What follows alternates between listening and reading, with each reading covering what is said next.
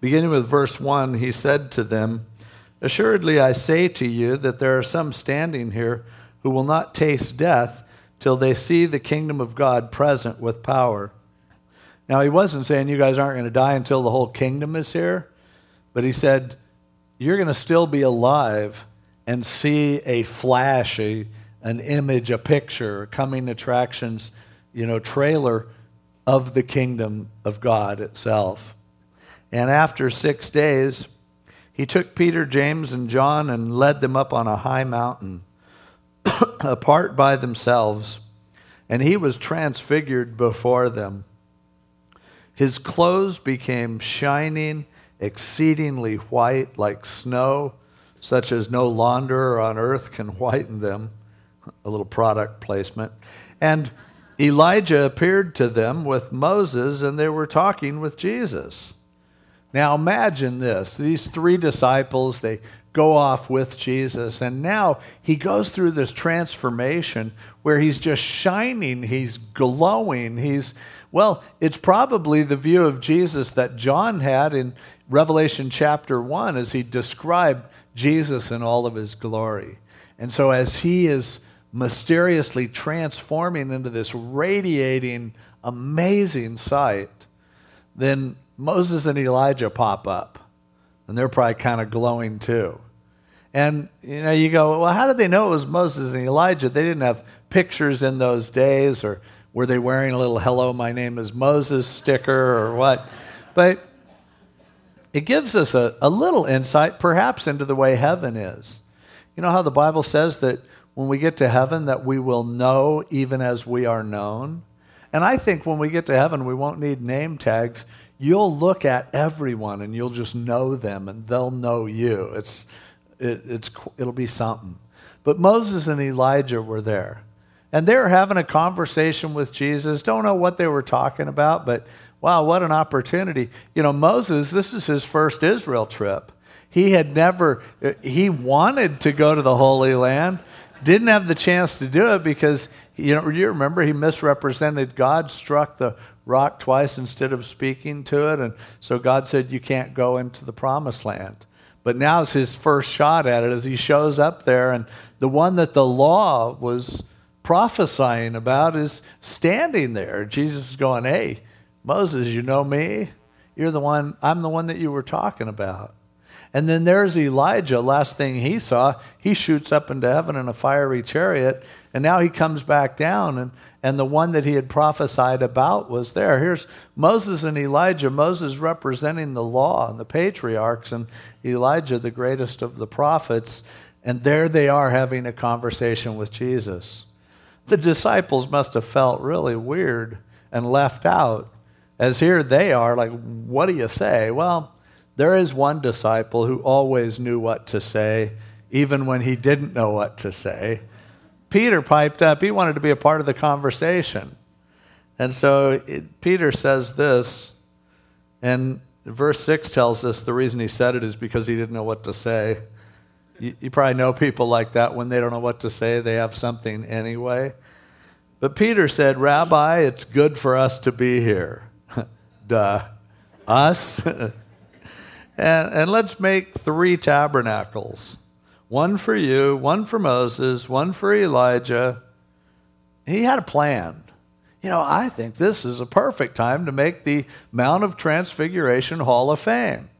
And I don't know if he was saying, because he got interrupted in the middle of his sentence, how about a little statue of you, Moses, and Elijah? Maybe some little figurines for me and James and John. But it's like, Peter, shut up. I don't know what you're talking about. And as he was talking, the disciples were scared. I imagine James and John were really nervous when Peter starts talking. But a cloud came in verse 7 and overshadowed them. And a voice came out of the cloud saying, "This is my beloved Son, hear him." And suddenly when they looked around, they saw no one anymore, but only Jesus with themselves. Peter was one of those guys that when he opened his mouth, things happened.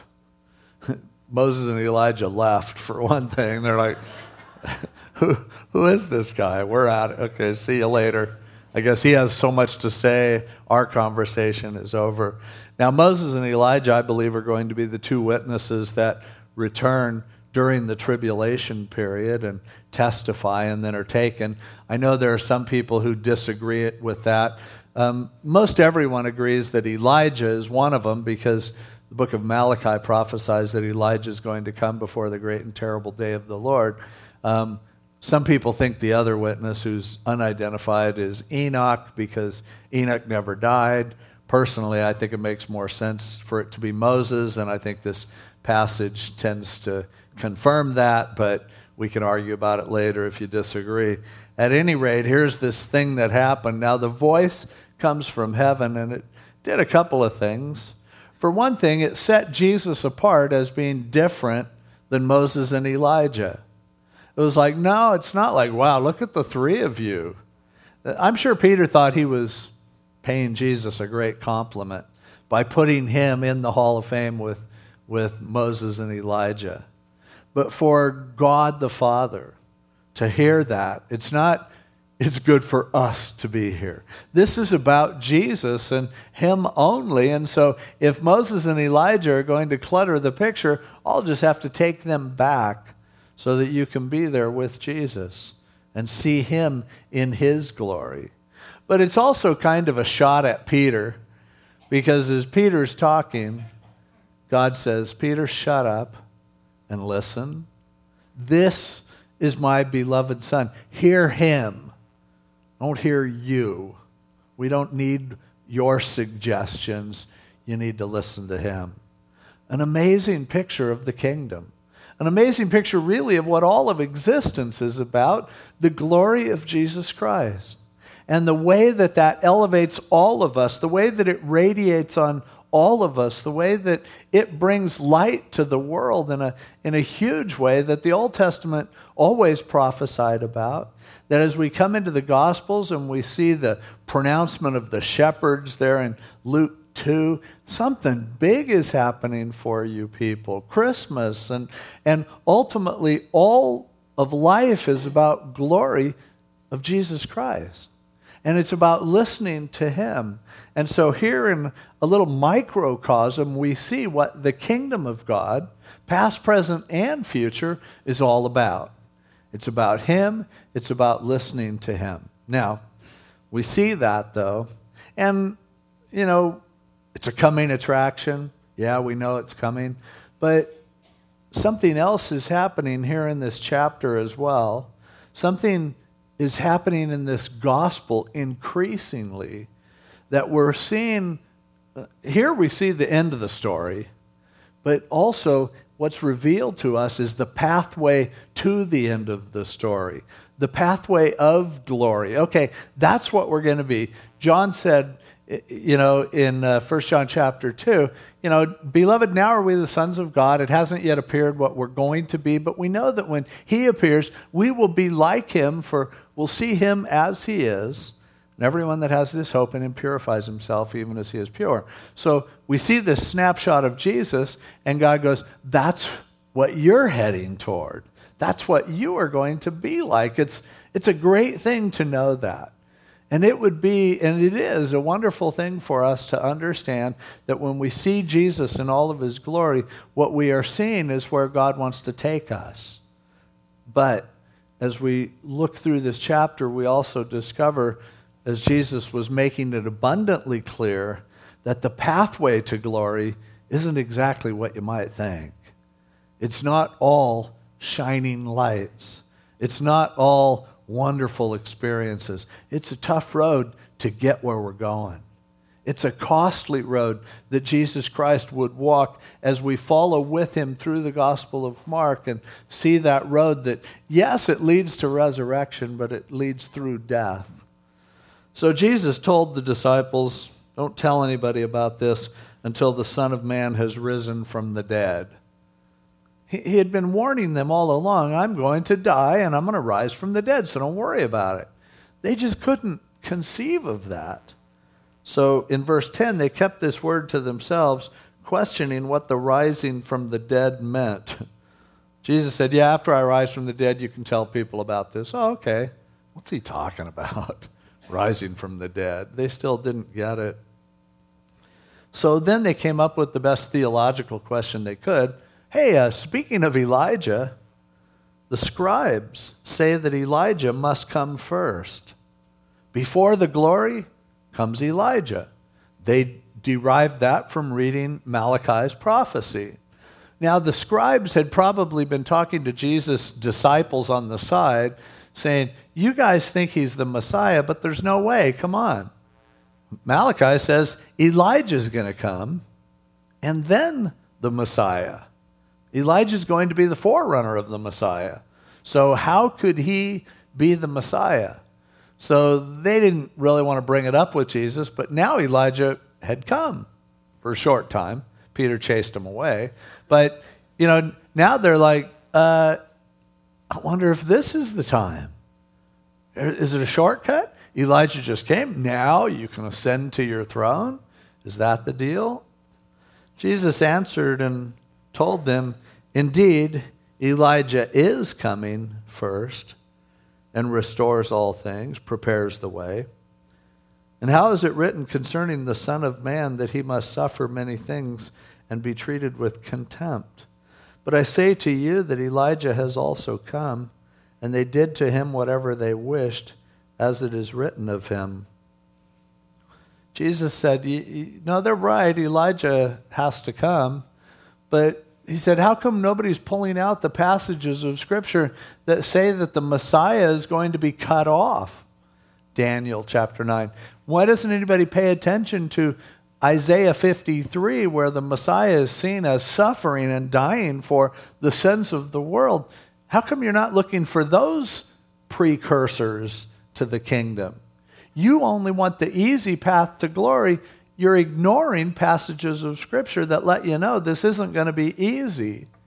And he said, Elijah has come, and what'd they do to him?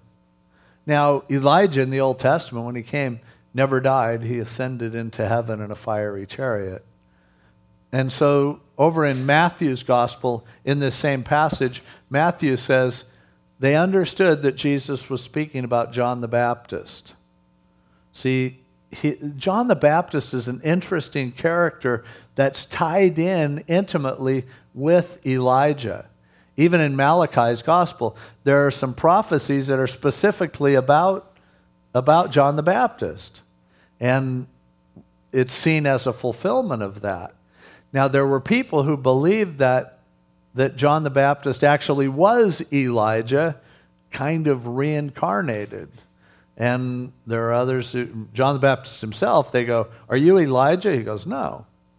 Now, Jesus was kind of nebulous on this point because, and we don't have a ton of time to dig into this, but when you talk about a God who prophesies detailed things and makes offerings to people, and yet their response is involved in a contingency of the fulfillment of those prophecies, it gets tricky. Now, we know that God knows all things, so to explain it away by acting like God's surprised, as the advocates of openness theology teach, we know that's wrong. We know that God's sovereign and he has his hand involved in everything that happens. And so it's not right to understand God as being a victim of circumstances. And yet, Scripture teaches clearly that at times when it comes to fulfilled prophecies, there are opportunities that God gives. If people respond, God is able to work in a particular way. Now, Jesus, on the one hand, said that, in another passage, he says that if you had received it, he would have been Elijah, John the Baptist would have been. In other words, the coming of John the Baptist could have fulfilled Malachi's prophecy. If you don't understand that, join the club. But Jesus said, it could have been, but because you rejected me, now Elijah's going to come. It's going to have to be fulfilled in a different way. God knew the whole plan all along, but he made it possible in every way that had the children of Israel received Jesus as their Messiah at his first coming, yes, he would have had to fulfill the prophecies and suffered and died. And yet there was no reason for then the time of the Gentiles to go on and on until that time when the Lord comes back and makes things right and restores his relationship with Israel and all of that. He gave them a legitimate offer. He was presented as the Messiah, but as John said in John 1, he came unto his own, and his own received him not. Whoops. So what Jesus is saying, and Luke, I think, kind of clears the controversy up by saying that in Luke chapter 1, it says that John the Baptist came in the spirit and power of Elijah. He was filled with the Spirit in the same way that Elijah was. He wasn't reincarnated, of course. We know that because there's Elijah, still Elijah. But what happened is he had that same power. He had that same role in that ministry of introducing the Messiah. And so, yes, John the Baptist came and was an Elijah-type figure, and in a way that we can't completely understand, had the children of Israel accepted Jesus as their Messiah at that point, then there would have been no reason for necessarily a tribulation period for Elijah to return with Moses and testify and all that. It could have been fulfilled. Jesus' point here, though, I hope that cleared some things up for you. You can check with me later if you're still hazy on it. I am too. But his point here is, you guys are talking about, Elijah's going to come and then the Messiah is going to come. He goes, look what they did to Elijah. Elijah wasn't accepted as a great prophet in his own lifetime. And John the Baptist, coming in the spirit and power of Elijah, was beheaded and rejected. And he said, don't you understand? There are prophecies about Messiah that's going to happen to him, just like it happened to them. In other words, the path to glory is not a shortcut. The path to glory is not a glorious path. It's an ugly and a painful path in order to get where you're going to where ultimately you see the glory. And he's preparing them for that fact that though where you're going is a beautiful place, the way you get there is going to cost you plenty. Now they came down the mountain, and as you see, there was a boy who was a deaf mute due to the fact that he was demon-possessed. Now, of course, everyone who's a deaf mute isn't possessed, but in this case, this boy was, and he was having seizures and being thrown on the ground and so on. The other disciples were killing time while Jesus was gone with Peter, James, and John, and so they had cast demons out before, and so they were trying to cast the demons out of this kid. Couldn't do it. We're just getting embarrassed by the whole thing. It was just making it worse. Jesus came down the mountain, and he inquired, okay, what's going on? There's a crowd of people. The crowd's getting bigger. The disciples were looking foolish as they kept telling demons to come out, and the demons aren't coming out. And so Jesus finally said in verse 25, he saw the people came running together. He rebuked the unclean spirit and said to it, deaf and dumb spirit, I command you, come out of him and enter him no more. Spirit cried out, convulsed greatly, and came out of him, and the kid laid there like he was dead. Jesus took him by the hand and lifted him up, and he arose. When he came into the house, the disciples said, how come we couldn't? I mean, we said the same things you said, did the same thing you did, and we couldn't cast the demons out. And he said to them, this kind can come out by nothing but prayer and fasting. An important point that again develops the theme that Jesus is trying to prepare them for. Life is not easy. The kingdom life now in this fallen world is difficult. And you can't just always say it and it's going to happen. And you can't just always do business as usual and expect it to always be blessed. Life is tough. And he says in particular, the reason I could do it isn't because I'm God, isn't because I'm better than you are. It's because I pray more than you do and fast more than you do. While you guys are out pigging out, sometimes I'm doing without, spending time with my Father. See, we're in a spiritual battle. And spiritual battles are fought with spiritual weapons. And the greatest spiritual weapons that we see presented in the Scriptures is prayer and fasting. Praying, spending time with God. Fasting, being willing to deprive ourselves. Now, I'm not going to get off on a whole big message on fasting. Sometimes in another passage that deals with it more, we'll do that. But throughout the scriptures, this is presented as something that's an important element to spiritual warfare. Now, there are different kinds of fasts.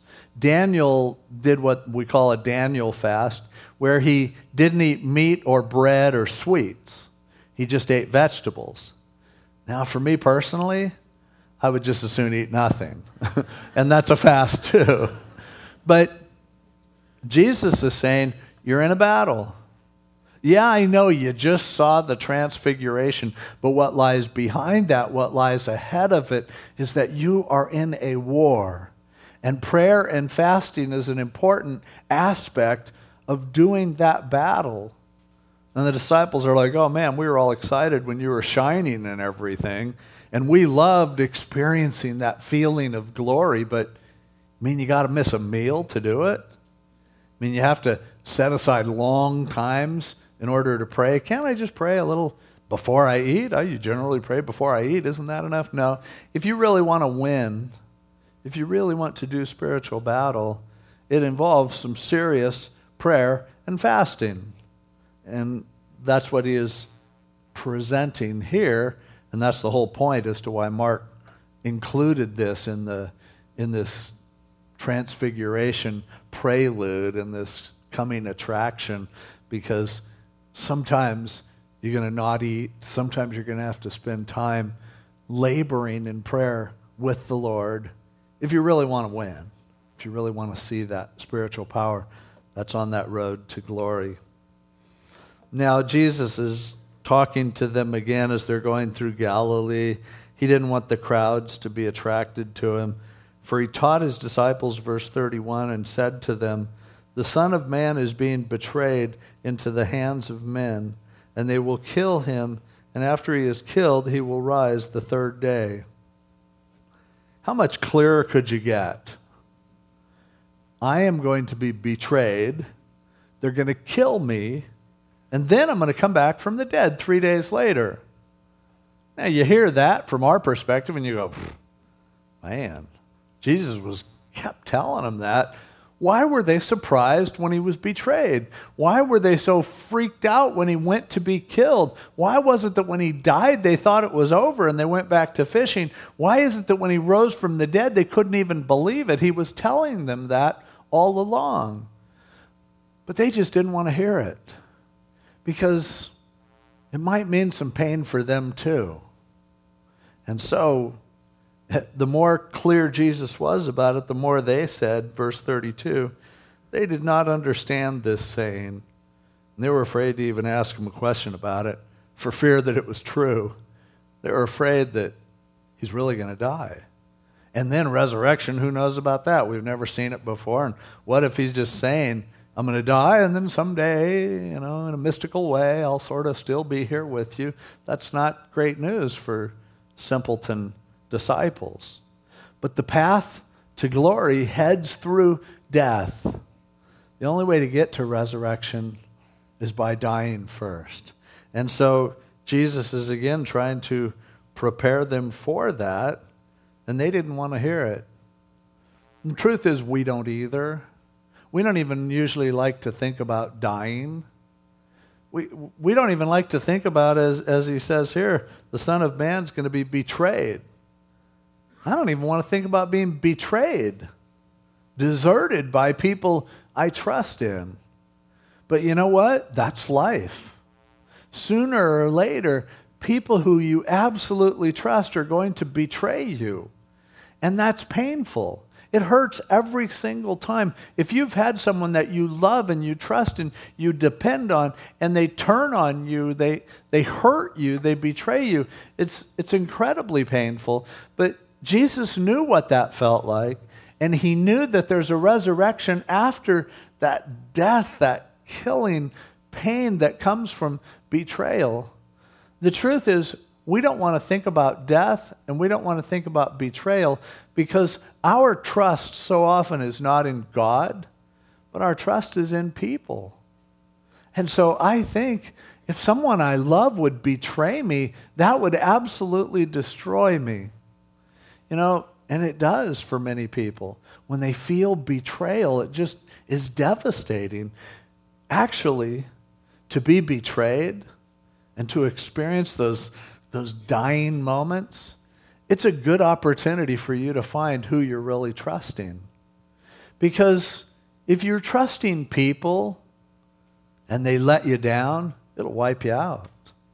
But if you're trusting God, you can love someone and you can trust them too.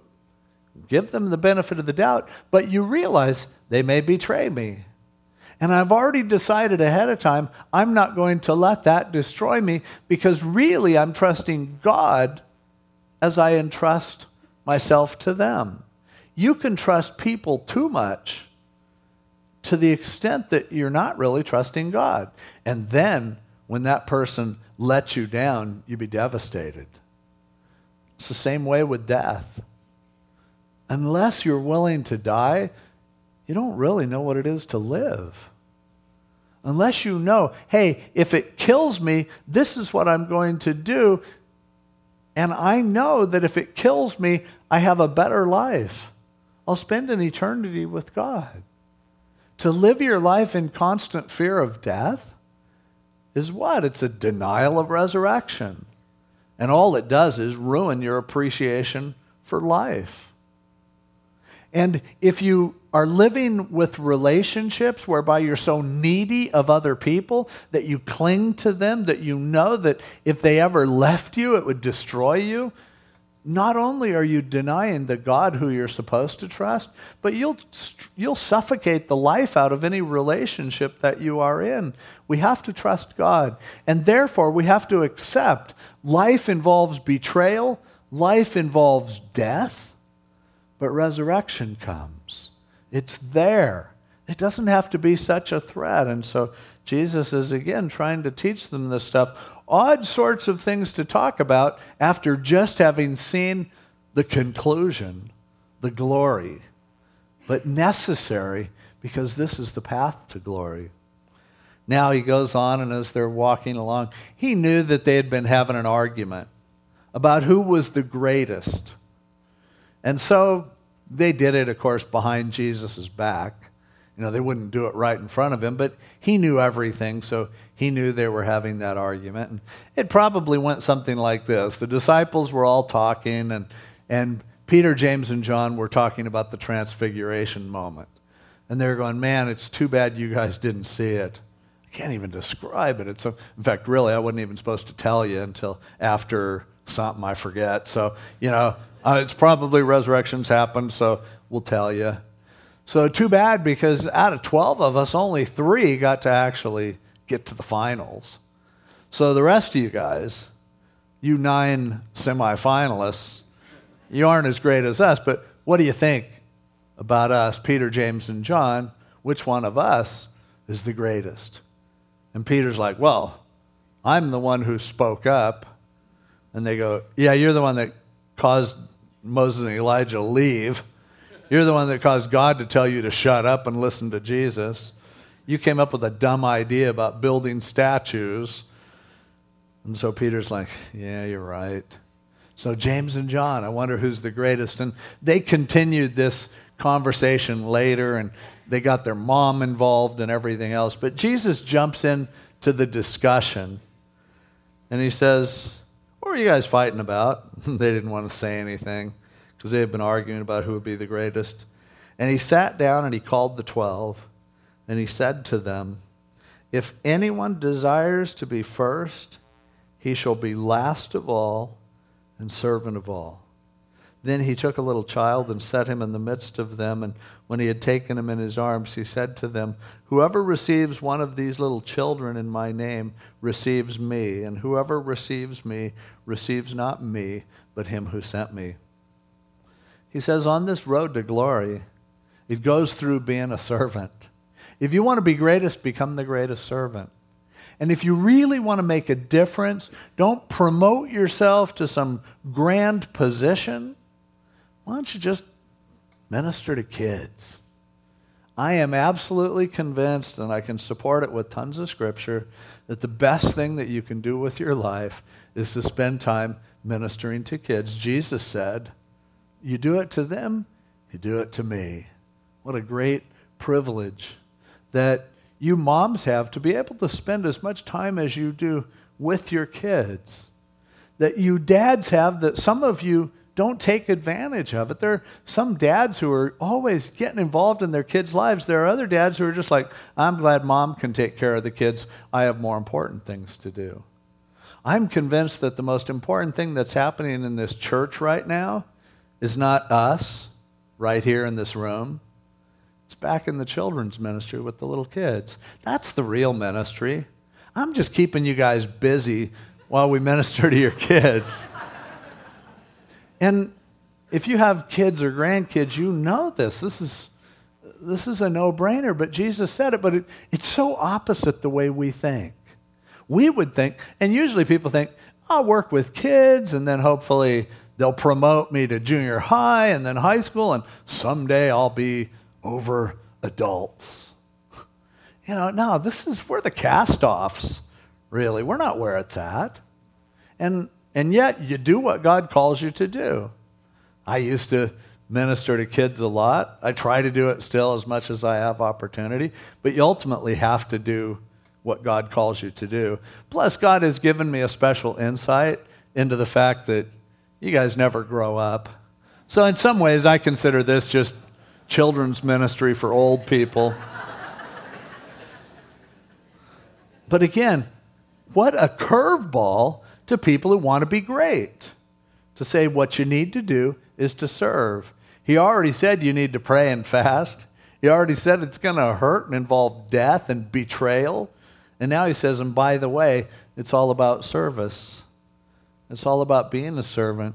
It's all about caring about kids and loving them. When you love them, you're loving me. Now, John cuts in. He answered. They couldn't think of anything to say, so they answered, Teacher, we saw someone who does not follow us casting out demons in your name, and we forbade him because he does not follow us. John goes, I saw another little movement sprouting up, and we don't even know the guy. Jesus, I don't even think you know him. But he's out there trying to do what we do. He's competition. Jesus, we told him, hey, forget it. We have a trademark on the gospel, on healing, casting out demons. No, if you don't do it with us, you don't count. There's no room for any rival movements to pop up here. Jesus said, what are you doing? Don't forbid him, for no one who works a miracle in my name can soon afterwards speak evil of me. For he who is not against us is on our side. What a radical thought. That it's not, unless you come and kiss up to us, you're against us. He's going, no, if they're not against us, then they're doing what we want them to do. For whoever gives you a cup of water to drink in my name because you belong to Christ, assuredly I say to you, he will by no means lose his reward. In other words, we are not the protectors and the owners of the trademark Jesus Christ. We are not the ones who define the parameters in which someone is okay enough to be considered our brother in the Lord. If people are out there giving water to people who are thirsty, bless them for it and let them do it. There are some people who still, this is a major factor and they need to see what Jesus said here. There are people who, when someone says they're a Christian, well, we need to get out the checklist and make sure that they're the same kind of Christian that we are, because maybe they're worshiping another Jesus. Jesus didn't say that. He didn't say, well, go ask them some questions and find out. And he goes, look, if they're not against us, they're for us. If they're not attacking us, don't you attack them. Don't go picking fights with people. We need more people to be ministering to others. And if they're doing it in my name, God bless them for it. They will answer to God ultimately. Yeah, maybe these guys were ultimately cultists or something. That's not your problem, Jesus would say. They haven't taken us on yet. Don't pick a fight with them. And if there are people out there who are serving God in their own way and they're giving Jesus the credit for it and doing it in his name, you're not the protector of his name, he is. So bless them for it. Don't rip them to shreds. Don't forbid them. Don't, explain to everyone why, well, really, if you want the real truth, it needs to be at our church or at churches that we're affiliated with. No way. Jesus didn't do that with his disciples. We better not do it either. See, because the road to glory involves a lot of different approaches. And you can't get distracted and sidetracked battling against other people who are trying to do the same thing that you're doing. You have a full-time job to do to represent Jesus Christ to others, to share his love with others. And every minute that you spend going around chasing down heretics is a minute that you're not spending representing him. God's really good at chasing down heretics himself. It's not our job. It's not really necessary. Now, if they come after us, of course, that puts it in a different category. But at this point, all they're doing is helping people. So Jesus said, don't forbid them. Just let them go and we'll see. You'll see how it ends up. Now, in that same context, verse 42, and the passage that proceeds down through most of the rest of the chapter, we have this case of causing others to stumble. Now, there are different interpretations of exactly what this applies to. There are those who would say the whole passage about the guys who were out there who aren't really from our church, but they're doing stuff in Jesus' name, that was a parenthesis, and now Jesus is getting back to the whole children thing. There are others who say, no, in the context, it's obvious. It's in the context of them trying to choke out what God is doing in people who are different than we are, that he brings this up. So commentators differ, but I say, so what? What difference does it make? His point is, don't cause other people to stumble. Don't cause children to stumble, because when you minister to them, you're ministering to him. When you hurt them, you're hurting him.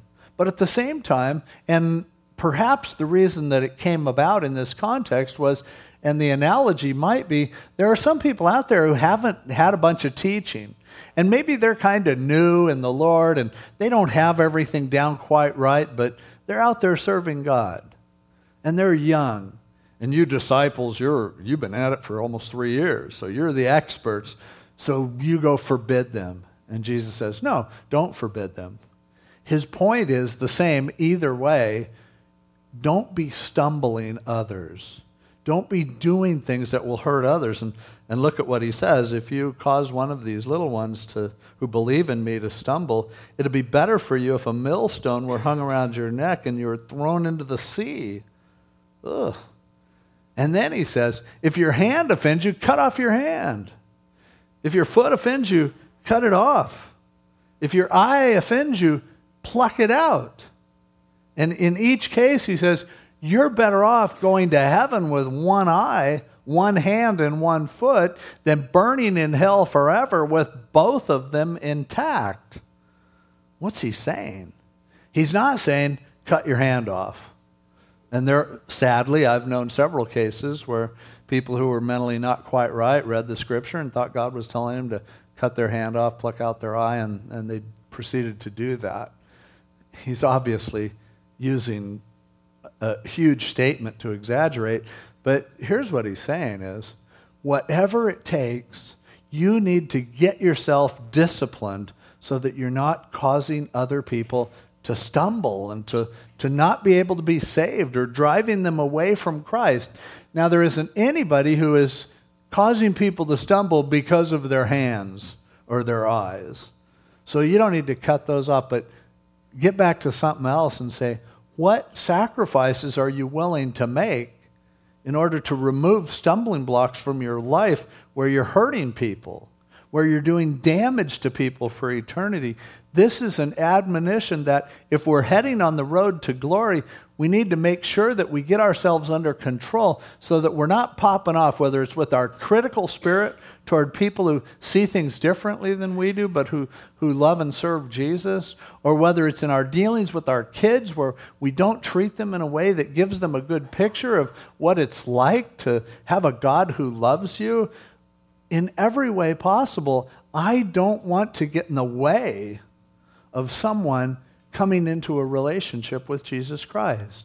I don't want to be the hindrance. And it means that there are certain things in my life that I just can't afford to do if it causes that stumbling. Now again, this isn't just about, well, if you offend someone, usually when people use this stumbling thing, it's usually somebody who's been a Christian for years who gets bummed because you're watching The Simpsons or something like that. There isn't anybody out there who's not going to get saved because of what you watch on TV or whatever. But the way that you talk about Jesus, the way you represent him, by acting like he is something that he isn't, by acting like he's mad at people when they aren't. Hey, learn the lesson of Moses when he misrepresented God and acted like God was mad at the people. God said, you can't represent me that way, and as a result, you don't get to go on your first Israel tour until much later with Jesus. See, we can't represent him and keep people out of the kingdom and think, well, it doesn't matter, I'm saved, I'm going there. Hey, salvation is something that is made to be offered, to be shared, and anything that we do in our lives, it's worth changing it, modifying it. As Paul said, I've become all things to all men that by all means I might win some. Now, we don't have time to go into that whole passage. I know it brings up a whole new set of questions. But Jesus' point is this. You make sure that if you're going to represent Jesus, that you take seriously the admonition to not be a stumbling block to those who are young, to new Christians, to young kids, to the next generation, to those who haven't figured it all out yet. You cut whatever it is out of your life if it's getting in the way, because heaven is worth that. And hell is very real. And you don't want to go there, but you don't want other people going there either. And you certainly don't want people going to hell for eternity because of the way you acted as the mature Christian. No, you should be willing to take a loss, take a hit, remove certain things if they get in the way of that path to glory, of that road to transfiguration. What this really speaks of is, as we're looking back through the passage, it's not an easy road to glory. It's a road that involves spiritual battle and prayer and fasting. It's a road that involves becoming a servant. It's a road that involves death and rejection before resurrection.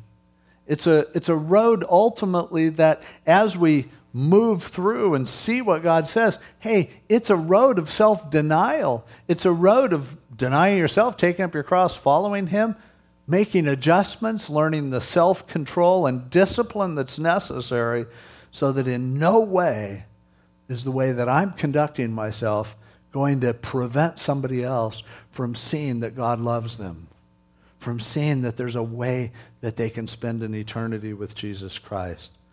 He finally, in the end of the chapter, the last couple verses, says, everyone will be seasoned with fire, and every sacrifice will be seasoned with salt. Before they would sacrifice the meat, they would salt it. And he says, you're going to go through the fire. You're going to go through difficulties. You're a living sacrifice. Salt is good, but if the salt loses its flavor, how will you season it? Have salt in yourselves and have peace with one another. He goes, if you're right in yourself, if you have allowed the Word of God to season your life, if Jesus is working in you and making you more refreshing to others, more of a blessing to others, that when people see your life, they realize you've added things to their life, like salt is to food, just enough to make it just right. When that happens, you'll be at peace with others. You'll be used by God to draw others to himself. And that road is a difficult road. It's a painful road. It's a sacrificial road. It hurts, but it leads to glory. And it really helps that we get that picture right off the bat. Here's where we're heading. Man, you're going to be so clean, no laundry could ever make you this clean. Why? Because we're going to be clothed in the righteousness of Jesus Christ, in his robes.